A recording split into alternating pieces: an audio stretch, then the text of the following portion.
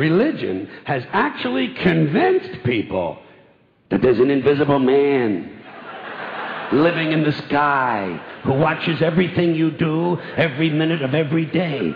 And the invisible man has a special list of 10 things he does not want you to do. And if you do any of these 10 things, he has a special place full of fire and smoke and burning and torture and anguish where he will send you to live and suffer and burn and choke and scream and cry forever and ever till the end of time. But he loves you.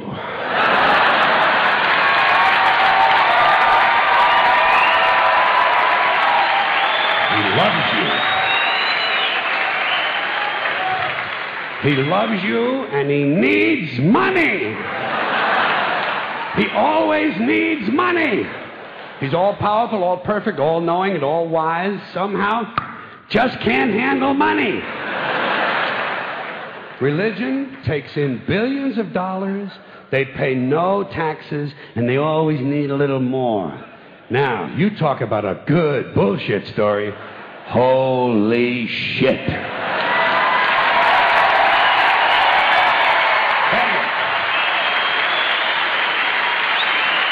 Thank you. But, thank you very much. But I want you to know something. This is sincere. I want you to know, when it comes to believing in God, I really tried. I really tried. I tried to believe that there is a God who created each of us in his own image and likeness, loves us very much, and keeps a close eye on things. I really tried to believe that, but I gotta tell you, the longer you live, the more you look around, the more you realize something is fucked up. Something is wrong here. War, disease, death, destruction, hunger, filth, poverty, torture, crime, corruption, and the ice-capades. Something is definitely wrong. This is not good work. If this is the best God can do, I am not impressed. Results like these do not belong on the resume of a supreme being. This is the kind of shit you'd expect from an office temp with a bad attitude.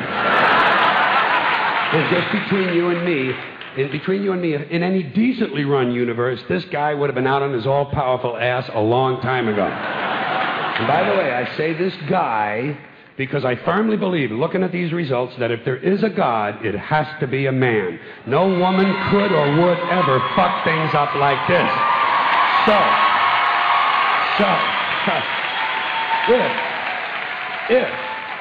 If there is a God, I think most reasonable people might agree that he's at least incompetent and maybe, just maybe, doesn't give a shit.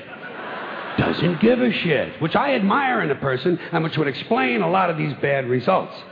So rather than be just another mindless religious robot, mindlessly and aimlessly and blindly believing that all of this is in the hands of some spooky, incompetent father figure who doesn't give a shit, I decided to look around for something else to worship, something I could really count on. And immediately, I thought of the sun. Happened like that. Overnight, I became a sun worshiper. Well, not overnight. You can't see the sun at night.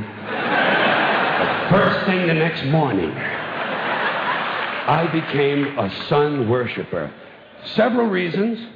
First of all, I can see the sun. Okay? Yeah. Unlike some other gods I could mention, I can actually see the sun. I'm big on that. If I can see something, I don't know, kind of helps the credibility along, you know? So every day I can see the sun as it gives me everything I need. Heat, light, food, flowers in the park, reflections on the lake, an occasional skin cancer. But hey, at least there are no crucifixions, and we're not setting people on fire simply because they don't agree with us. Sun worship is fairly simple. There's no mystery, no miracles, no pageantry. No one asks for money. There are no songs to learn. And we don't have a special building where we all gather once a week to compare clothing. And the best thing about the sun, it never tells me I'm unworthy. Doesn't tell me I'm a bad person who needs to be saved. Hadn't said an unkind word. Treats me fine. So I worship the sun. But I don't pray to the sun. Know why? I wouldn't presume on our friendship. It's not polite. I've often thought people treat God rather rudely, don't you? Asking trillions and trillions of prayers every day, asking and pleading and begging for favors. Do this, give me that, I need a new car, I want a better job. And most of this praying takes place on Sunday, his day off. It's not nice, and it's no way to treat a friend. But people do pray, and they pray for a lot of different things. You know, your sister needs an operation on her crotch. Your brother was arrested for defecating in a mall. But most of all, you'd really like to fuck that hot little redhead down at the convenience store. You know, the one with the eye patch and the club foot. Huh? Can you pray for that? I think you'd have to. And I say, fine, pray for anything you want. Pray for anything. But what about the divine plan? Remember that? The divine plan. Long time ago, God made a divine plan. Gave it a lot of thought, decided it was a good plan, put it into practice. And for billions and billions of years, the divine plan has been doing just fine. Now you come along and pray for something. Well, suppose the thing you want isn't in God's divine plan. What do you want him to do? Change his plan? Just for you? Doesn't it seem a little arrogant? It's a divine plan. What's the use of being God if every rundown schmuck with a $2 prayer book can come along and fuck up your plan? And here's something else, another problem you might have. Suppose your prayers aren't answered. What do you say? Well, it's God's will. Thy will be done. Fine. But if it's God's will and he's going to do what he wants to anyway, why the fuck bother praying in the first place? Seems like a big waste of time to me. Couldn't you just skip the praying part and go right to his will? It's all very confusing. So to get around a lot of this, I decided to worship the sun. But, as I said, I don't pray to the sun. You know who I pray to? Joe Pesci. Joe Pesci. Joe Pesci. Two reasons. First of all, I think he's a good actor, okay? To me, that counts. Second, he looks like a guy who can get things done.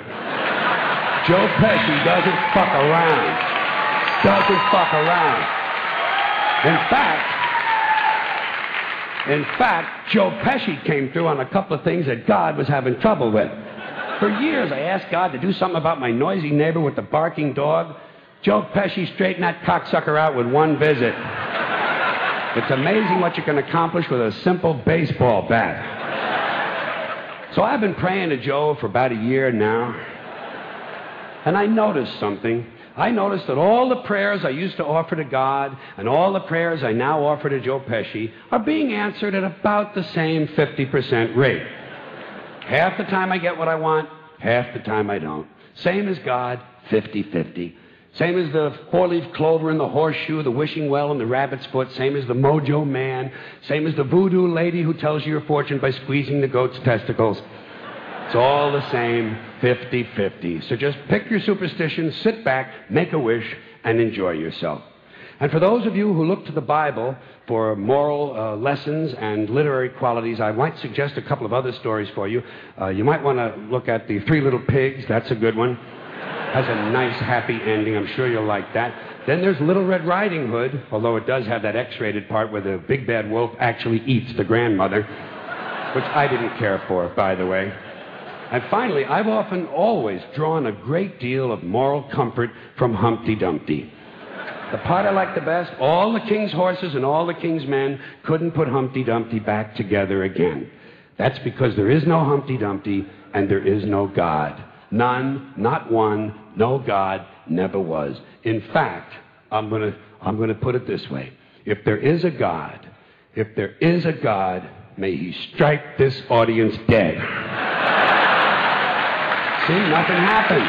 Nothing happened. Everybody's okay. All right? Tell you what. I'll raise the stakes a little bit. If there is a God, may he strike me dead. See? Nothing happened. Oh, wait. Got a little cramp in my leg. And my balls hurt. Plus, I'm blind. Oh, now I'm okay again. Must have been Joe Pesci, huh? God bless Joe Pesci. Thank you all very much. Joe bless you. Thank you very much. I appreciate it.